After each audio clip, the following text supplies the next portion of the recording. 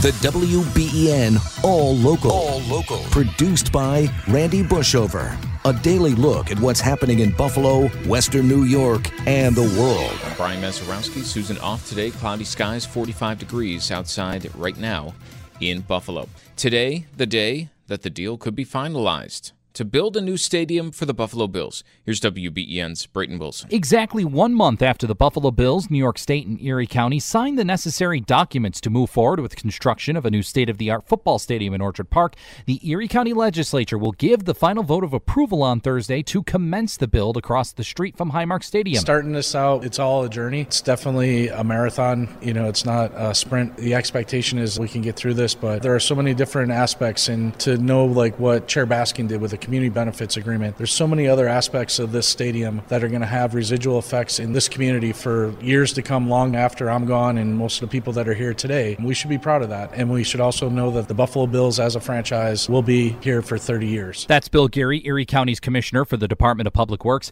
He was part of a special review session held Wednesday in the Erie County Legislature chambers that detailed the documentation of the final agreement signed by all parties of the deal. While the final vote of approval is set to take place Thursday afternoon, it will come after one more review session for the legislature with further details of the stadium agreement. Despite that, Geary and other legislators like Jim Melchewski do not expect any other issues to come about that would swing the stadium vote in the wrong direction. The number one goal here was to keep the Bills in Buffalo. This cements it. The Bills will be here for the next 30 years, and I think that the potential to help youth activities, to help different aspects of the community, they're all there. So I think that this is a very good proposal and a win-win for Western New York. More ahead of Thursday's final vote of approval for the new Bill Stadium is available for you online. Brayton Wilson, WBEN.com News. All right, Brayton, thank you. Something we'll be keeping an eye on today as that vote happens over a year after that stadium deal was first announced. Narden Academy President Sandra Betters resigning effective June 30th. The announcement happened after a Board of Trustees meeting yesterday and comes after over a month of parent and student protests. Channel 7 reports that 9 board members will also step down after working on a transition plan that will include the hiring of an interim superintendent. The frantic 8-hour search for a suspected Atlanta gunman who allegedly opened up fire inside of a doctor's office came to a dramatic end in Georgia yesterday. A major police presence descended on Midtown Atlanta yesterday as people evacuated the area, including Dr. Timothy Simon, who was in surgery 1 floor above where the shots were fired. I heard some policemen outside saying, come out with your hands up or hold your hands up. Police say 24-year-old Dion Patterson shot 5 women inside the waiting room of a medical practice, killing a 39-year-old.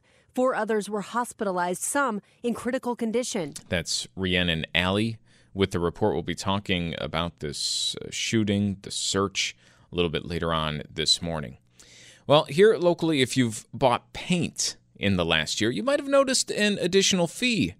WBEN's Tom Puckett explains what it's for and how much work is being done with that money you're paying. When you've bought paint in New York recently, a new fee was added as a result of a state law. The law requires that paint manufacturers implement a statewide paint recovery program. And the law also requires that a new fee on the purchase of all paint sold on the state be applied when purchasing that paint. Andrew Radin of Paint Care says the fee varies by size, but the proceeds don't go to the state. Instead, it goes toward recycling leftover paint. Already there's about 20 drop-off sites in the Buffalo area, and statewide we have about 290 drop-off sites, and we're still growing that drop-off network.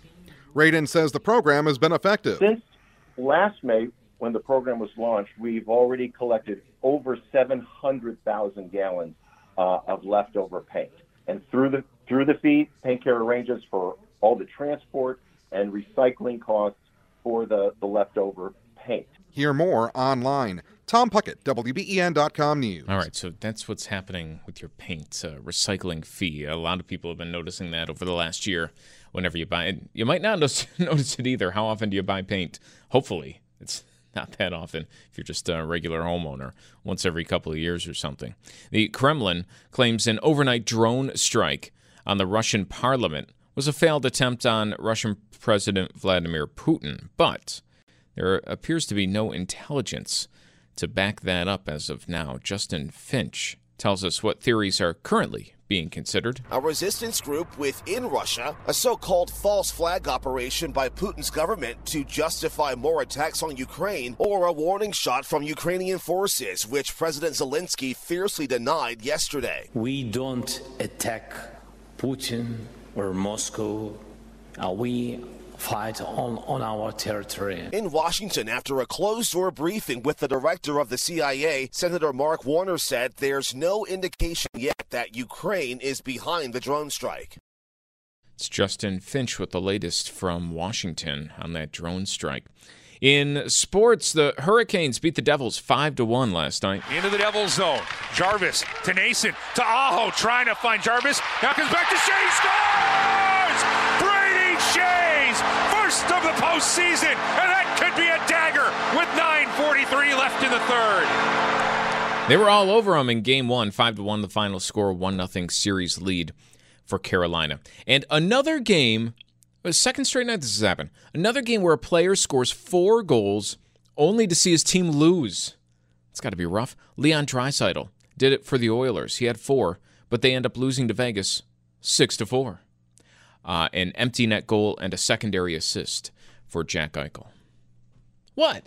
I mean, it was an empty netter, and it was a secondary assist. Am I just supposed to say goal and assist? Like you would for any other player? I don't know. Anyways, the Kentucky Derby coming up this weekend might be shrouded in controversy. Did you hear about this? 4 horse deaths at Churchill Downs this week. It's left trainers baffled, grieving, concerned in the lead-up to the Derby. It's not the first time the racing industry has experienced this, though. Here's Andrea Fujii. Back in 2019, 42 horses died at Santa Anita Park in California. The racetrack closed for several weeks to make safety improvements, including more veterinary care, new training protocols, and better track maintenance. In this case, experts say it's not yet clear what happened since the horses died in different ways. It's hard to make specific conclusions just because they happen close together. Churchill Downs says the horses will receive necropsies. Results could take weeks. A full investigation set to be conducted, but the Derby is still on for this upcoming Saturday. And in Hollywood, how long will the writers' strike last? No one knows, but Jason Nathanson says some plans are being made. It's the second day of the writers' strike. Picketing continues in Los Angeles and New York, and it seems the Writers Guild thinks the strike could last at least 2 weeks. They're planning rallies for both coasts Monday, May 15th, about 2 weeks away. If past strikes are any indication, this could be a long one. The 2007 strike lasted 100 days. A strike in 1988 went 153 days. Both were very costly to the industry. Talks between writers and studios broke off Monday night with no indication when discussions will start again.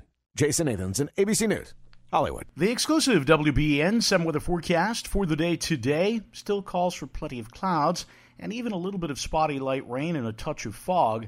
But the trend is our friend as we dry out, especially heading into later tonight. Still cool today, though, the high in the low 50s. Mostly cloudy for tonight. The overnight low temperature into the upper 30s. Can't rule out a spotty shower, but I think it's more the exception rather than the rule. Partly to mostly sunny on Friday with a gentle breeze. Temperatures back up near 60 for a high. With your exclusive WBEN 7 weather forecast, I'm meteorologist Josh Nicholas. Joining us live on the line is Ed Hutton, director of the Financial Markets Lab at Niagara University. Ed, another interest rate hike from the Fed. I guess not surprising to a lot of onlookers. No, not at all. Good morning, Brian. In a year, the 10th interest rate hike in a year. So we really haven't seen we've never had interest rates rise so fast in so short a time. But really, just a year ago, we were pretty much at a zero Fed funds rate, and now it's in that 5 to 5.25 range. So quite a rapid rise upward. Even though we were expecting what happened at the announcement yesterday, the markets reacted negatively. Why does that happen? We know what's going to happen, yet when the words actually come out of the mouth, it's then when the markets seem to go down. Well, I think that what was happening yesterday was that there were some very optimistic investors that were hoping that the pause, so the Fed is going to stop raising interest rates at some point. It just has to. And I think there were a group of investors that were hoping that yesterday would be the day that they said that we're going to put the brakes on this. Instead, what they said is that conditions warranted at least one more raise, which they did yesterday. But they did leave open the possibility, and I think they really were trying to signal that unless there's some news about inflation that happens in the next month, that at the meeting next month, when they meet next month, that there would not be another rate increase. So some people were disappointed, but I think that what most people were looking for was that, some signals, which we did get yesterday, that this is going to be it for a while. There's some other things that the market's reacting to. We're going through earnings season right now, so companies are releasing their earnings. There's a couple of companies that didn't do as well as some analysts had expected. There's also some signs, Brian, that are really starting to gather that we might be coming due for a recession pretty soon. And some of those things are starting to come out now. And I think now as we're getting past interest rates going up and that worry, there's really gives investors time to focus on, is there a recession coming up? And it looks like there very may well be. Are two of the indicators that there might be a recession coming up, as you say, is one of them, we know that, well, maybe this could be the last of the rate hikes, but Jay Powell said that they're not going to cut interest rates in the near future. That's not going to happen. And then also some of these job numbers that we've seen recently, quite a fewer jobs out there than there were just a few months ago. Yeah, absolutely. We had some numbers on jobs that indicated that very, very strong job market that we had a few months ago, back 6 or 8 months ago, that job market has really cooled off. Some of the other things that you look for as leading indicators of a recession are things like oil prices. And of course, we talked a lot about oil prices, and what's been happening in the last few weeks is that oil prices have really been going down quite quickly. And what brings oil prices down that quickly is going to be softening demand. So people are driving less, they're using less gasoline, the refiners are cutting back, and oftentimes that's the sign that we're going into a recession. So, good news for us in what we pay for gas at the pump, but worrying to people that are thinking about the short-term overall health of the economy. As we're talking about these market reactions, what are the things that people who have money in the market, what should they be doing, if anything? Well, there was a phrase that was used until last year. It was TINA. There is no alternative to stocks.